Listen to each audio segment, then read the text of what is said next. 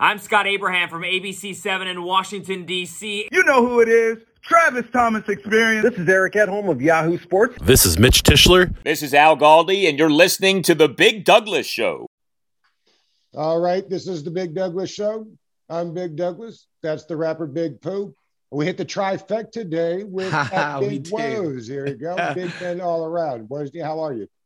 I'm good, man. I'm chilling. You know what's so interesting, Doug, is that you call me Big Woes, which is actually the correct ethnic way to say my name.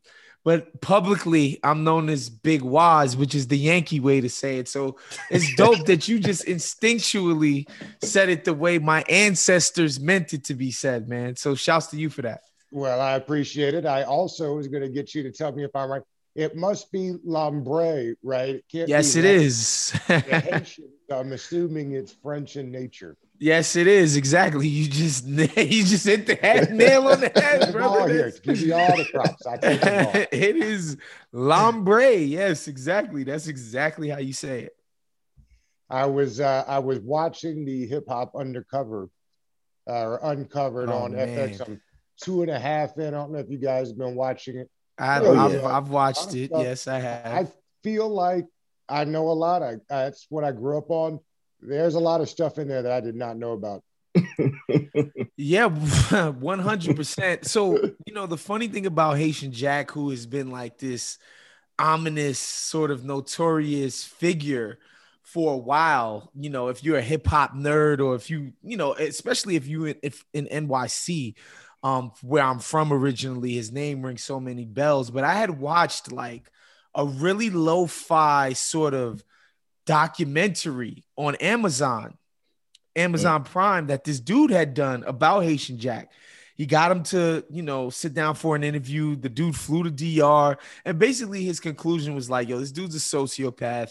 He's a liar. He's manipulative. He's a bad dude. Then you watch Hip Hop Uncovered. I'm like, yeah, same. That's right.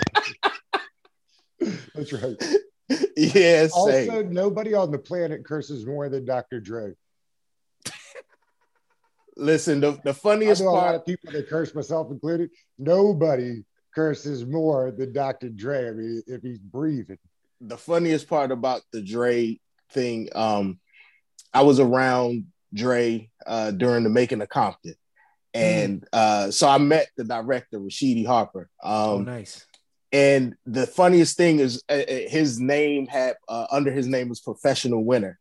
And, everybody else had what they did. His said Professional Winner. And I just remember him screaming that in the studio, like the whole time I was in there, Professional Winners. So when I saw it, I burst out laughing. And my wife was like, why are you laughing so hard? And I was like, he has Professional Winner up under his name.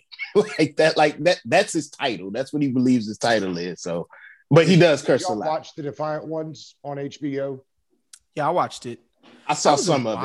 That was a while ago. That was definitely Dre and Jimmy propaganda, but I still enjoyed it. You know what I mean? Like I still was able to enjoy it for what it was, but it was absolutely like Dre and Jimmy IV mythologizing themselves, which respect. I would probably do the same thing if given the opportunity.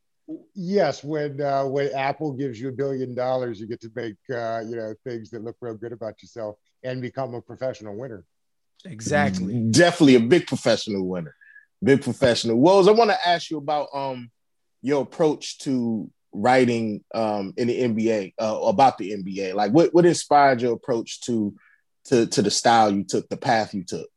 Man, what's interesting, when I talk Dan Kaufman, who's the head of NBA content at The Athletic, and I talked to Sergio Rodriguez, who's like, our biggest editor on the NBA side, about allowing me to write for the site.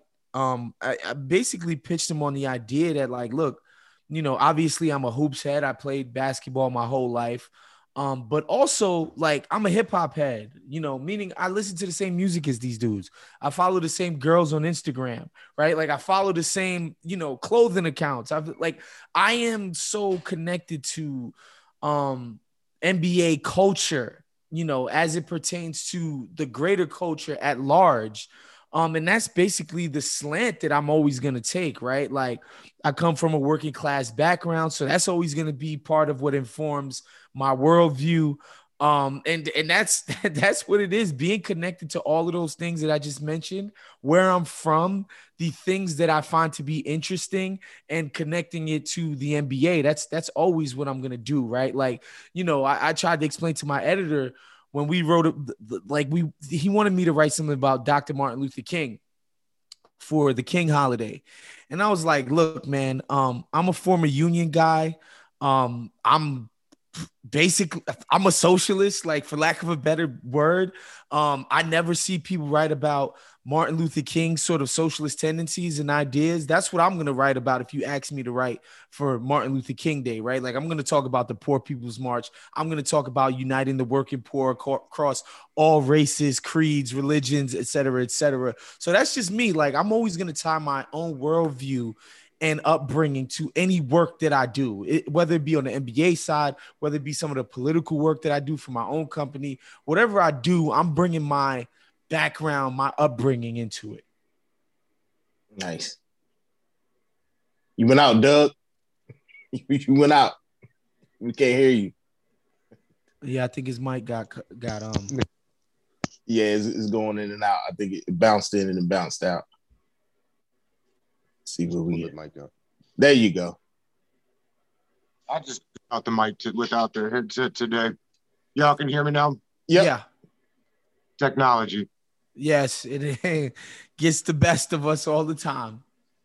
Well, as I was going to ask you about, I think you got something coming up with David Aldridge, and it must be pretty cool. There are a lot of great and unique voices at The Athletic. David has got to be right up there at the top. I mean, what can I say about David Aldridge? The guy is literally in the Hall of Fame, right? He's been at this basically as long as I've been born. I think he started in the NBA covering the NBA professionally in like 88. I was born in 87, and so the amount of things that he's seen, the relationships he's built over the course of the years, and, most importantly, while working with him, honestly, and getting to know him better and better, and knowing that he does it from a place of being a principled person, being fair, not killing anybody for an agenda, being honest, not being a shady cat. There's a lot of shadiness that goes down in NBA media, as I'm sure you guys might imagine. DA being the type of cat to ascend to where he has, having the principles that he has, is very inspiring for somebody like me who's just getting started, right? To let me know that, like, I don't have to go outside of myself in order to do quality work that people are going to notice and appreciate. I can stay true to the things that I hold dear to myself and what my people put into me. Even in this work, right? Even in this work in this industry where, let's face it, there's a lot of ambitious people. A lot of people are trying to get ahead. A lot of people are trying to do what they got to do, right? And God bless them. Like, do what you do. DA is awesome just working with him, just the way he inspires me to be, not just put in the work to make my work as great and as the highest quality that it could possibly be, but also I don't have to sacrifice my own morals or principles, sell my soul, to do great work in this game. Nice. I want to switch. I'm going to pivot a little bit. Ask you.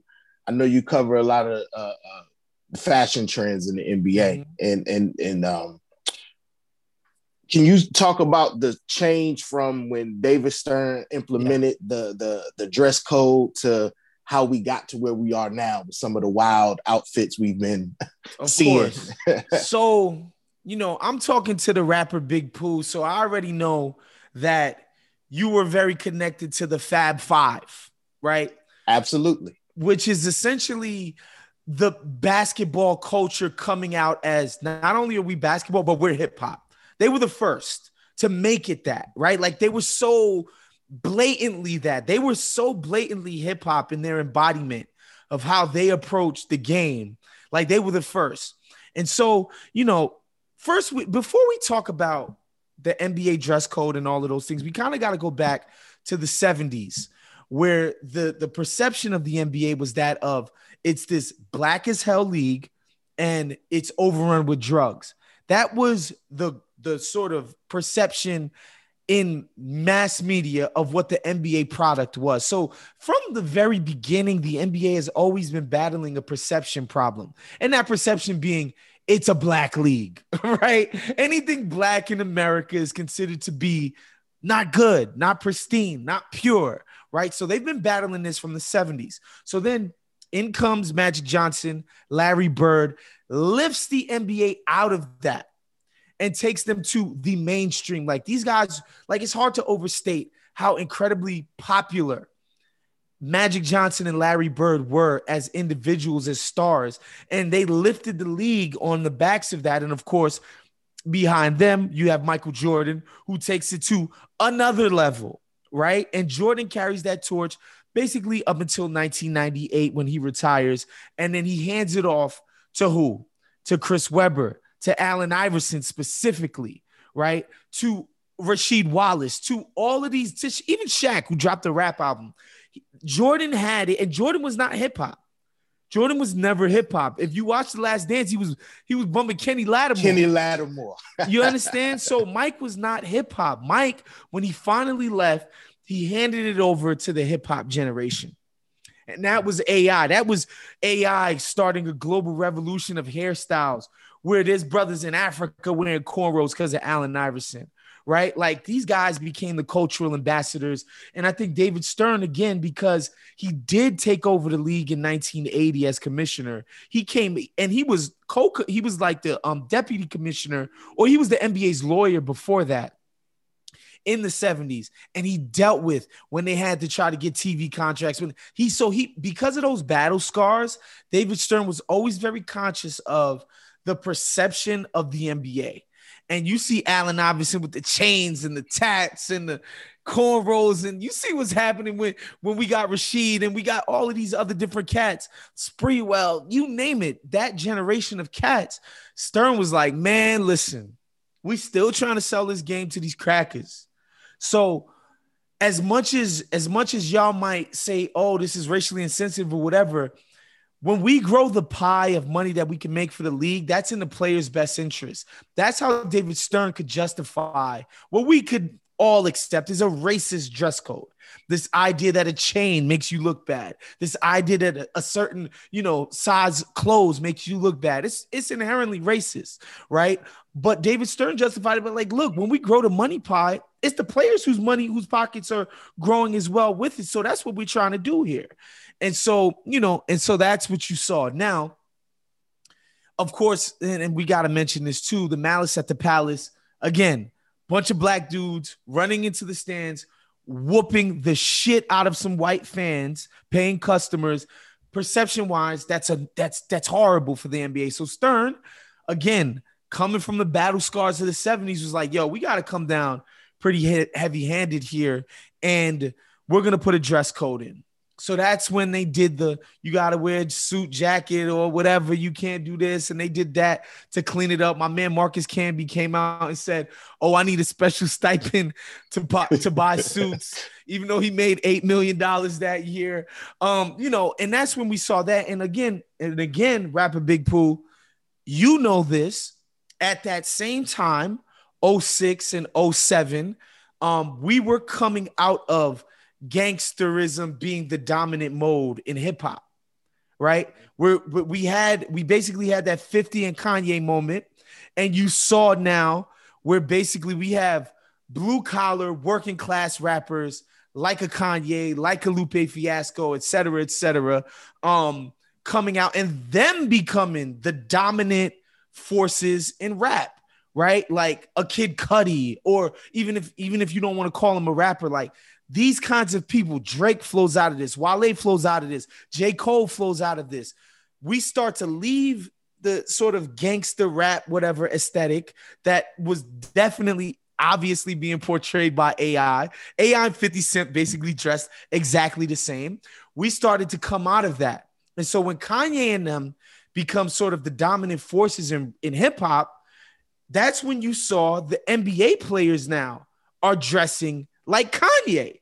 They're not dressing like 50 anymore. They're not dressing like AI. They're dressing like Kanye and the Cuddies, et cetera, et cetera. So as you've seen rap evolve in its style and self-presentation, so has the NBA, because the two things are so intertwined, right? Like James Harden is avoiding training camp to go to little baby's birthday party.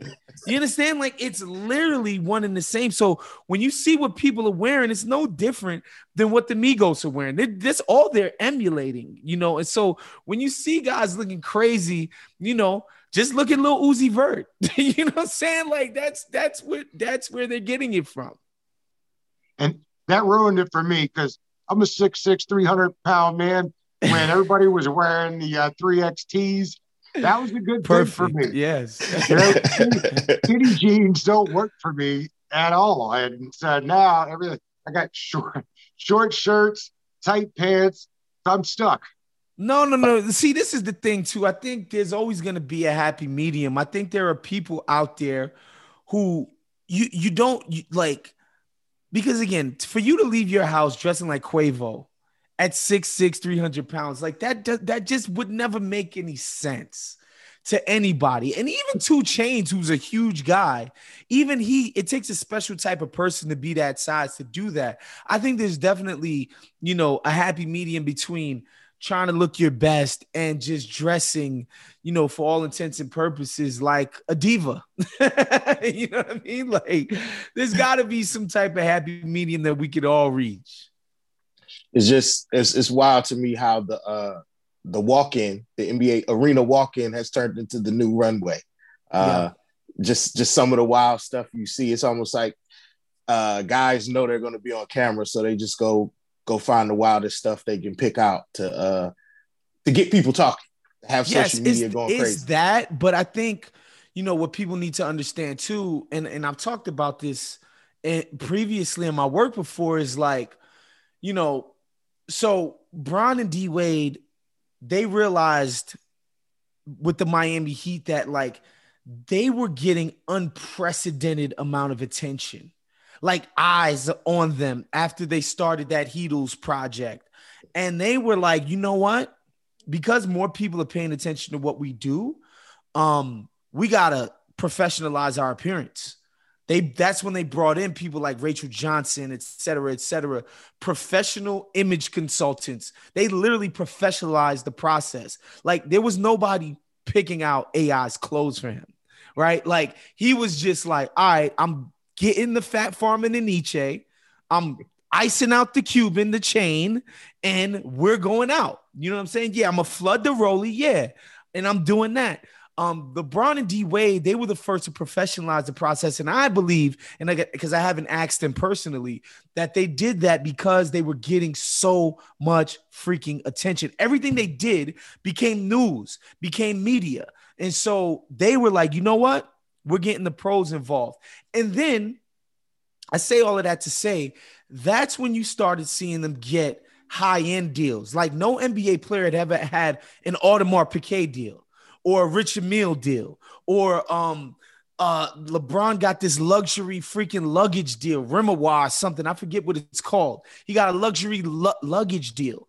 NBA guys were never getting these deals before they sort of started entertaining these things. And those people from high-end luxury brands was like, all right, we'll give you a check to do this. You get this much attention. You look good doing it. We'll give you a check to do it. So I think a lot of it is you seeing guys are doing that so that they create a sort of space and a lane for themselves outside of the game where people would be like, yo, I want to put this guy in my clothes. I want to put him in my ad campaign. I want to, et cetera, et cetera. A lot of them are, you know, trying to actually strategically line their pockets for, you know, financial ways outside of the game of basketball.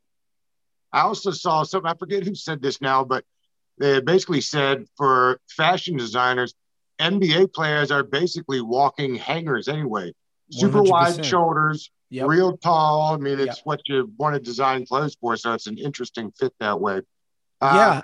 And you Jordan know, it's Ford- crazy that you said that, Doug, because I think when you watch TV, like I'll take somebody like PJ Tucker or Marcus Smart, right? Like these guys on TV feel like really thick, muscular guys. If you see them in person, they are slim. And those are the thick, muscular NBA players. So that's not to tell you about a Ja Morant or Shai Gilgeous-Alexander, who are just like straight up real thin cats. I was going to suggest that Jordan 4s are the best. No. Those don't listen. I'm a 3-4. You got the Mars Blackman 4s, the Cool Gray 4s came out recently. I can't dispute that. I can't dispute that. I'm a huge fan of the 4s. Man, it's something about that shoe. You'd be hard pressed to find a detractor from me, but most people I think would say it's the Jordan 11, because that's the one that sort of broke the mold. In like a lot of those shoes broke the mold. Like the 3s with the elephant print broke the mold, but like that patent leather, there's just something iconic about it. Everybody remembers the first time they saw those sneakers and just being completely shocked and awed by them.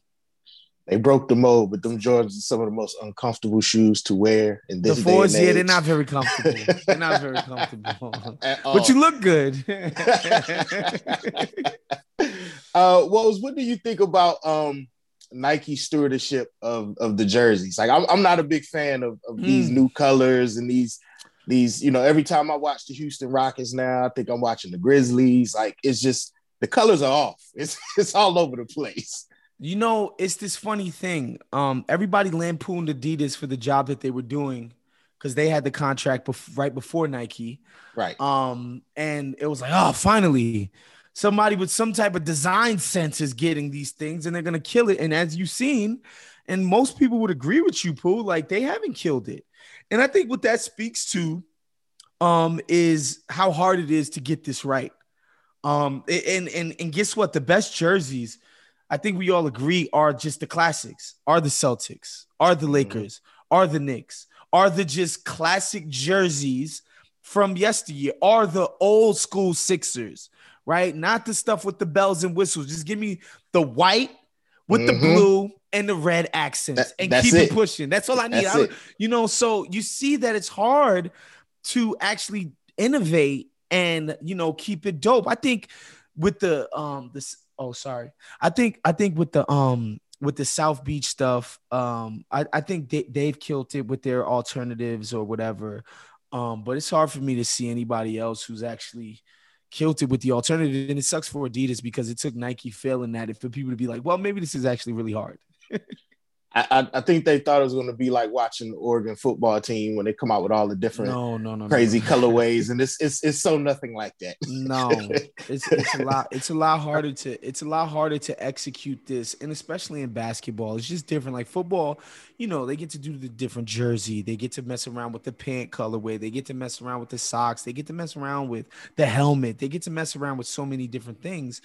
In the NBA, it's like, all right, you either get this jersey and shorts right, or you got nothing, and I just think it's hard. I think it's difficult to come up with new jersey designs that people are going to appreciate. The other thing that has changed is the shoes that don't match color. Wear any shoe you want now. That was not the way it worked when I was growing up. I would that's a rule that they actually got rid of within the last 2 to 3 years. This is a very recent development. Right. And I remember when it first was announced that they're not going to put the restrictions on it, I was like, oh wow, this is great. This is going to be amazing. And honestly, it's been the opposite. I tweeted that one day and people called me like a boomer or get off my lawn. And I was like, yo, it doesn't look, it looks weird when somebody's wearing a neon green sneaker with black socks and a white and blue jersey. Like that just clashes. It's like wearing an Adidas track suit with Nike shoes on. Drives me insane. Drives me absolutely insane. Don't put a Nike hat on with Reebok shoes, please. Yeah, I've been known to wear an Adidas tracksuit, put a Nike shoe in my day. Oh no. Steve, I call that the European clash. You see a lot of that in Europe. Well, you know how I justify it, Doug. I'll say, back in the days, we used to rock Tommy with polo. Like not everything. You didn't do polo down. Like, I mean, obviously the low heads. Shouts to the low heads in New York City. Shouts to my man Dallas Penn. But you know, the low heads obviously wore low all the time. But like, you know, in New York, you'd be like, all right, I got a Tommy jacket, I got a Nautica hat, I got a polo button up underneath. I'm fresh. That would be my sort of thinking. Just, you know, just rocking the fresh brands together. Well, as I know, PJ Tucker is a big shoe head and shoe collector. Mm-hmm. Maybe the biggest in the NBA. Who's some of the other guys that are big shoe guys? I mean, it's kind of hard to say, to be honest, because PJ Tucker, I've been watching him since he was at University of Texas, and he was doing this there too. And, you know, I actually got to sit down with him and talk to him about his love of sneakers and where it all started and where it all came from. And you know, PJ Tucker explains it comes from a genuine place. Like I've been about this since I was 6, 7. You know, I came out the womb. I was born in 85. My mom had me in some ones. You know, PJ Tucker talks about it from a genuine place. But like, honestly, you know, sneaker culture has become so synonymous with flex culture that it's no surprise that a bunch of young millionaires are now calling themselves sneakerheads in the NBA. But to answer your question, I think Jordan Clarkson is legitimately one of the ones. He's one of the guys that really is about it and really understands it from a deeply personal level. I think Jordan Clarkson is probably the only other person in the NBA who I would say I really respect what they do on the sneaker tip. The rest of these cats, let's be honest, man, these guys are just, you know, they can afford to, a lot of them have sneaker contracts with Nike, so they get in this stuff anyway, with Nike and Jordan, et cetera, et cetera. So it's hard for me with NBA players to take them seriously as sneakerheads when, you know, again, I come from a culture where on my block, I'm talking about when I was 8 years old, we were talking about, yo, what sneakers we wanted to get. Oh, what sneakers we could beg our parents to get us. Or like, it was, you know, it was crazy. It's hard for me to believe, honestly, that most of these cats gave a fuck about sneakers when they were that young. It's become so dominant in the culture. And you seen the freaking Nike executive lady just got fired because her son. I was gonna ask you about that. What's the fallout going to be on that thing? That could turn Wild, very right? bad for the company. Because there is a perception out there that the little guy is getting completely squeezed out and stomped on in sneaker culture, right? Like this idea that no normal person ever gets to purchase these sneakers at what Nike deems to be the suggested retail price. And then you see one of the price gouges, one of the biggest price gouges in sneakers. His mom is an executive, a vice president at the company. This kid has warehouses full of sneakers that he's going to resell at double, triple, quadruple, 5 times the retail price to civilians. And you know, and that perception has been growing for a while, and it's scary. I feel bad, man. This could get bad because, you know, if I'm Nike, I'd be very worried because we saw it with the GameStop thing where a bunch of people on the internet decided that they're going to go against the company. In that case, it was against the hedge fund, and they're going to try to do their best to sabotage them. I think, you know, a lot of people can get together online and be really mad at Nike. And obviously it's a bit different in the sense that Nike has delivered so many memories and nostalgia and cool experiences for people. So it's going to be harder for people to turn against them. But yo, man, it's not hard for a mob to form around some type of grievance online and weaponize that mass grievance against a corporation. If I was Nike, I'd be trying to figure out how to fix this with the sort of the rank and file community members of people who live and die with these products, right? Like not the people who are enriching themselves on the back of it, but the rank and file people who love this stuff so much.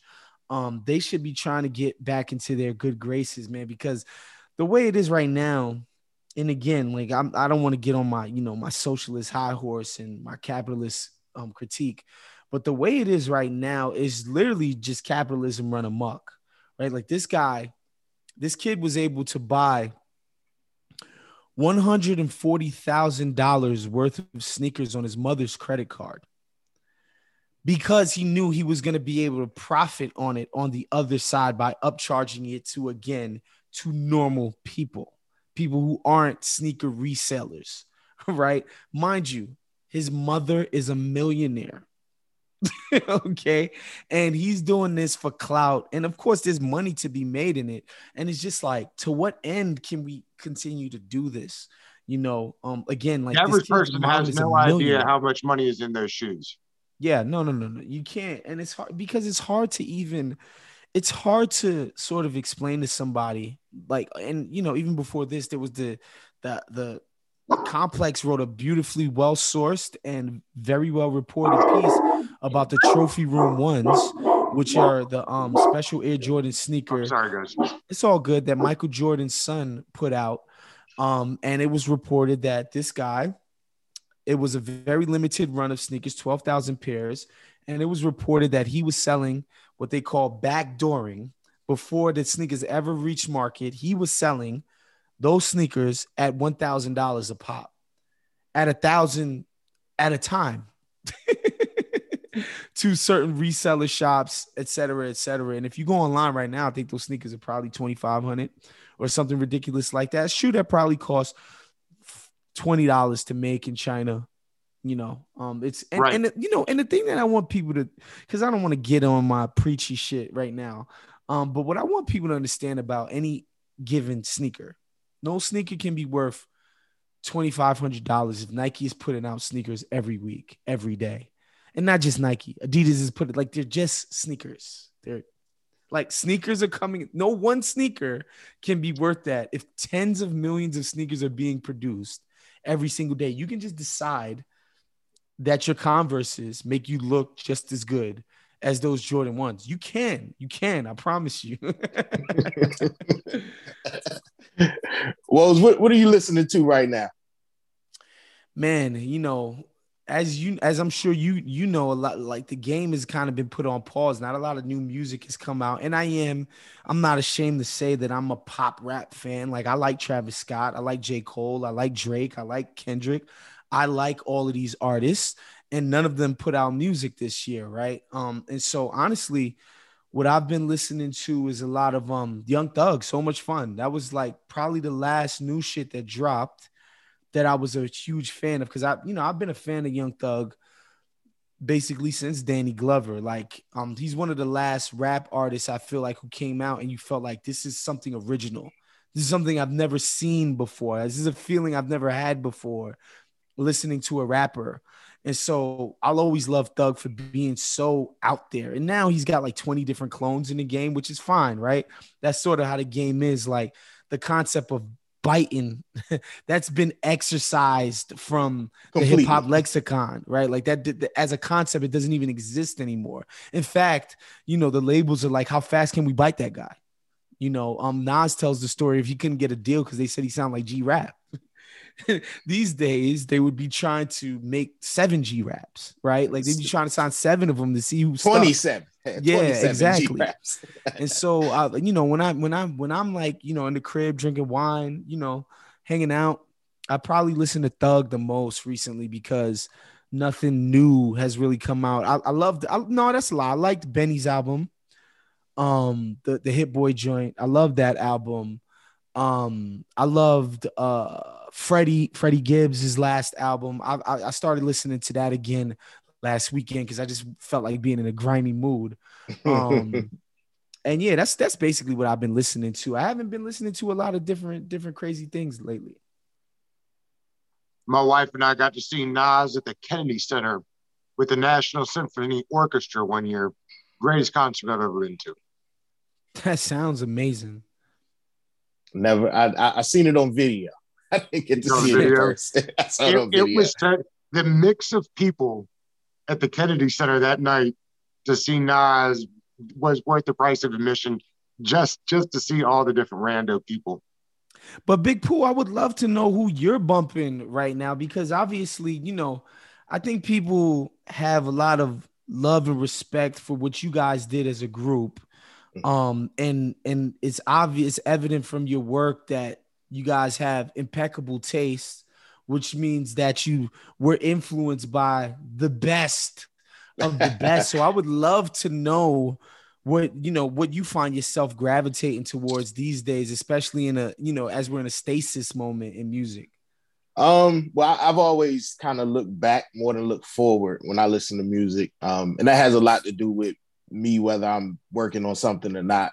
But lately, I've really been listening to, been revisiting a guy, Saba Pivot out of Chicago. His joint Care for Me from 2018. So I've been going back revisiting that. And then the classics, man, the Cubes, the Outcasts, the EPMDs, the instrumental albums. I never used to be an instrumental album fan, but I got into this kid I think he's from the UK. His name is Ramdaful. And he sings a little bit, but it's a lot of instrumentals, and they're quick listens. But so that, and then the new Madlib instrumental. So that's kind of where I've been with it. Yeah, I knew you was gonna sneak some backpacker stuff in there. It come with the territory, I'm all over the place, and I want to thank I got to thank Fonte for that, because he really opened my ears to a lot of different music. We used to host a radio show in college. Wow. And on that radio show, we didn't play any hip hop. We didn't play anything that you could hear on the radio. And so I got introduced to Beck in different groups, Four Heroes, 07. And we just used to play all those different things. So now that's kind of into my diet, my musical diet now. So I kind of go all over the board these days. I love that. Yeah. You got any more questions, Doug? No, I thought you were getting ready to wrap it up for us. Oh, I got you. Yeah, I got you. Well, definitely want to thank you for coming. Thank you for your time. Let the people know where they can find you and what you're working on. Yeah, my handle on every single social media platform is BIGWOS. So you can follow me on Twitter, on Instagram, Snap, Stereo, whatever, you name it. It's BIGWOS on every single platform. I put out a NBA style roundup every week, just to, because these guys take it so seriously, right? Like, you can tell they put so much effort into what they're doing. So I just thought it would be a fun way to document it and offer the people a little bit of insight into what they're doing out there when you see them strutting down the catwalk in the tunnel. Another thing that I work on, obviously, I do a podcast with David Aldridge called Hoops Adjacent, and it's on the Athletic NBA show. So check that out wherever you get podcasts, man. Make sure you listen to that. And if you want to become politically radicalized, for my own media company, our independent media, I don't do the communism talk on the Athletics airwaves. But I do a podcast called The Woke Bros with my brother Nando Vila, where we just talk about politics with a leftward slant, right? Like, it's political discourse centered around the issues that affect working people, normal people, everyday people. Gotcha. And that's on the Dingers Podcast Network, right? Yes, sir. Yes, sir. That's on the Count the Dings podcast network. But you once you put Woke Bros, we're the only Woke Bros on the internet. So once you type that in, you'll be able to find that wherever you get your podcast, whether it be Apple, Spotify, et cetera, et cetera. Rose, we appreciate you. All right, guys. Thanks for having me. This was dope, man. No problem. Thank you for your time. All right, later, fellas. All right.